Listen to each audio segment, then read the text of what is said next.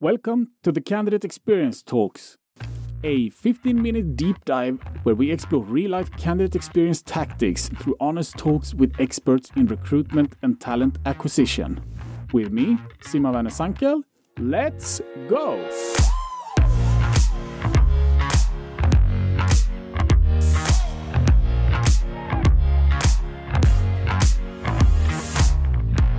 In this episode, Astrid Svederos, an HR professional fighting to spread the message about the importance of evidence-based HR and how to put this into practice.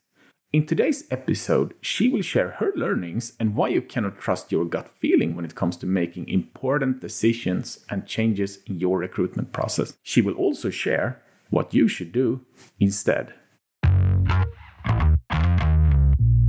Hi Astrid, and welcome to the Candidate Experience Talks podcast. Hi Simon, thanks for having me. Yeah, it's great to have you and great to have someone in the area of more focused on research in HR. And I know you read a lot and you write a lot and you have your newsletters and webinars and such related to research in HR and your favorite subject, working evidence-based. But how did you get on the track of research in HR? How did you find a passion for that? Well, the short version is that about 6 years ago, I realized that I studied HR at university, and when I started working, I realized that we often lose the connection between research and practice when we go out into an organization and start working. So we might come from university where there's a big focus on research, and then we come into an organization and then we start doing what other more experienced HR professionals are doing. We start doing what the leaders in the organization ask us to do. We start looking at what other HR professionals are doing, but we often lose this connection to the research, and we don't take the research into account when we decide what to do and how to do it. So you mean that when you started working, you meant that the leaders and the others in HR departments in the organization didn't apply using research and data and working evidence-based? Yes, I realized that sometimes what we do in organizations don't align with what the research says. And I also realized that I myself lost the connection. Like I didn't go to the research and looked at what that says, and I started focusing more on what other people are doing and what the organization asks of me, etc. So when I realized that, I wanted to go back to, I wanted to find that connection again, and that's when I started reading more research and started sharing also what I read. Yeah, I think that's like normal human behavior, I would say, to trust like your gut feeling or your instinct. I think that's a lot easier. I can only relate not only to what I do at TrustRecruit or in my work life, also to my personal life. It can apply to grocery shopping as well, I think. So you are preaching a lot about working evidence-based in making decisions. So what does that mean to you, working evidence-based? Well, in order to understand the concept of evidence-based HR or evidence-based management, I think we need to back up a little bit, because this term is actually derived from another term, which is evidence-based medicine. So this actually comes from the field of medicine from the beginning. So in the 80s, this term was coined, and what it means is that medical professionals like doctors and nurses, when they make decisions about the care of individual patients, they should base it on the best current evidence that's available. And that's pretty obvious, right? I'm happy to hear that about medicine. I'm very happy to hear that they work evidence-based, and I didn't know that before this chat. So okay, it's influenced from medicine working evidence-based. Yes, and so in the field of medicine, like when we go to the doctor, we expect them to base their decisions on evidence, right? But then when we go to an organization, then it's suddenly okay to base our decisions on gut feeling, on trends, on fads, on our instincts. And I don't think that's fair to our employees and to our shareholders. I think we should apply the same thought on decisions in organizations, because we want to have the best results, right? So then we need to base our decisions on the best evidence. So what it means... It sounds very simple when you say that. Yes, and yet so hard.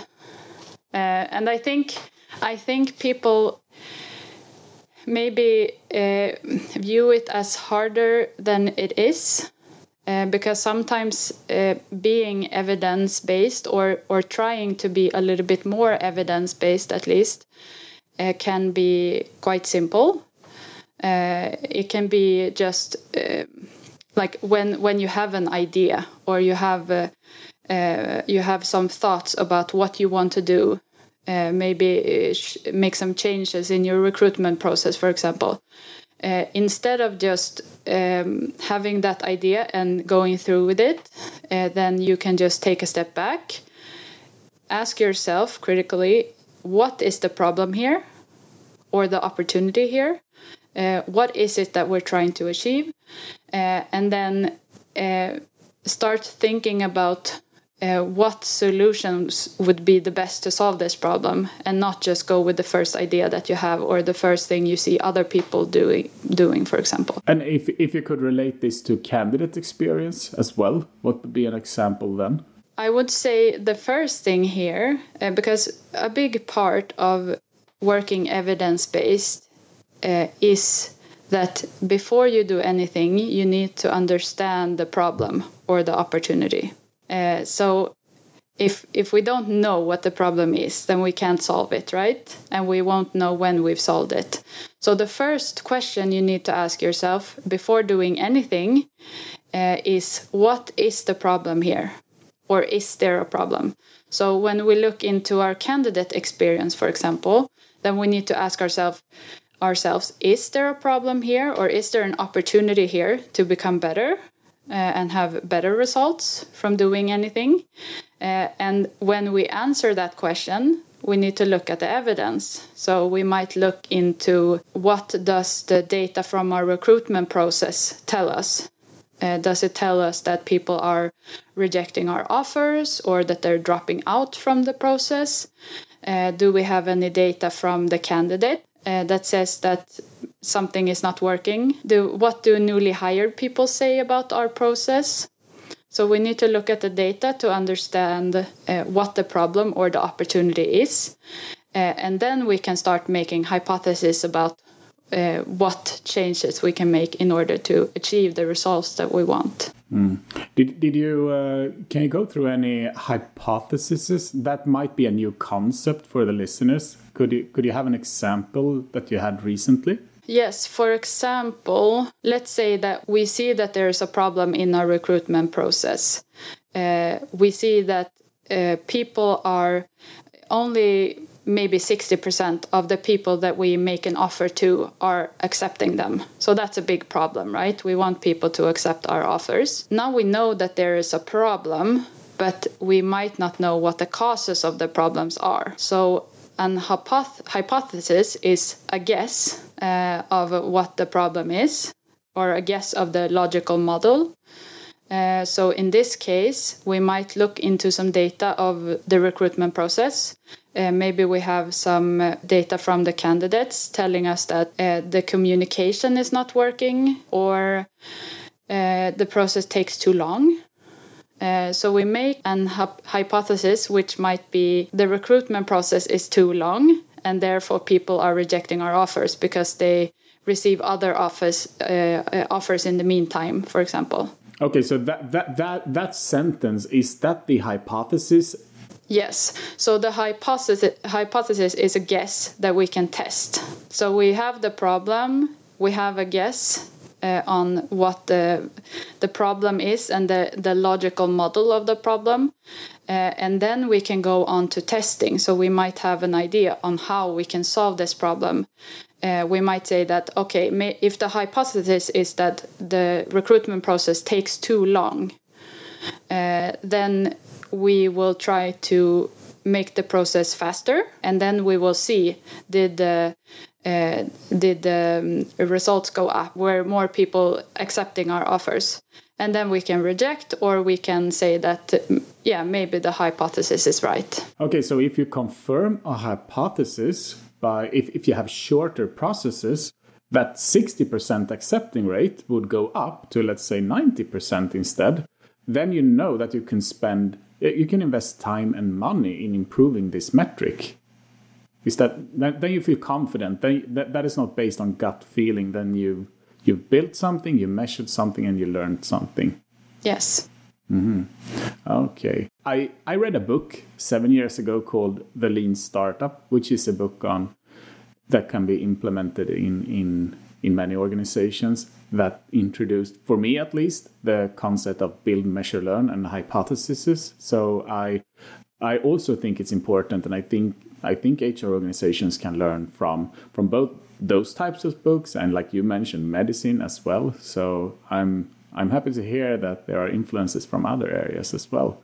So could you give some examples? Because I know that you have seen and been part of many recruitment processes and organizations, and you've seen a lot and discussed a lot. So what are like examples of when organization could have worked evidence-based with, is there a problem, building a hypothesis, testing the hypothesis? Are there like normal cases where they could have done that but don't do that? I've seen examples where organizations are trying to improve their recruitment process.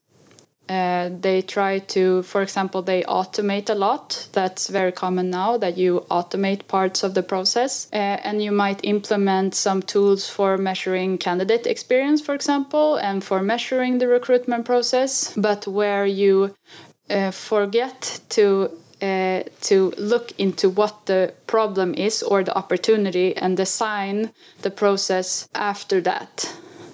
So I heard an example recently where someone applied to a job that they were qualified for, and then they filled into all the forms in the application. They sent the application, and then they had an automated response that said they weren't qualified. So what happened here was that they filled out something wrong. So the system decided that they weren't qualified. And then this person tried to find the name or the number to some recruiter because they wanted to hear like what happened here. They couldn't find any contact information in the ad or anywhere else on the website. They tried to contact the customer service of the company, and they referred to an email address for not to a person but to like a talent function. So they emailed this and didn't receive a reply for a very long time. So what happens here is that you do things, but you don't really see what the consequences will be for the process or for the outcome and for the candidate experience. And in this case, this person also received a form where they would rate the candidate experience of this recruitment process. So just measuring your candidate process or measuring your candidate experience is not what's going to lead to an improved process. You need to know what your end goal is, and you need to look into what can help you get there. So it's about building, measuring, learning. If I apply the lean startup theory again, the Candidate Experience Talks are small chats, and I'm so happy for you joining us. I have 3 quick questions here to wrap this up.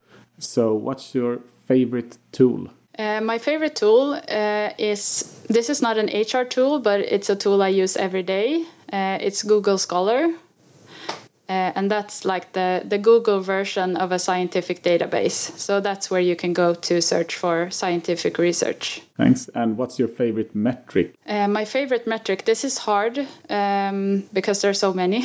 But I would say a good HR metric is one that is valid and reliable in how you measure it, but also one that you can act on and that tells you something important.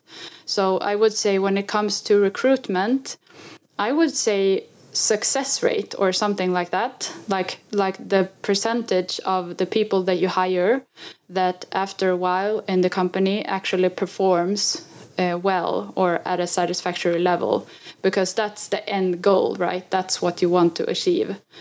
And then you can also use this metric and look into other metrics of the recruitment process, and you can see which of those are related to the outcome variable that you want to have at a high level. And what's your favorite book or content in this area? A book that I recommend a lot to anyone making decisions of any kind is Thinking Fast and Slow by Daniel Kahneman.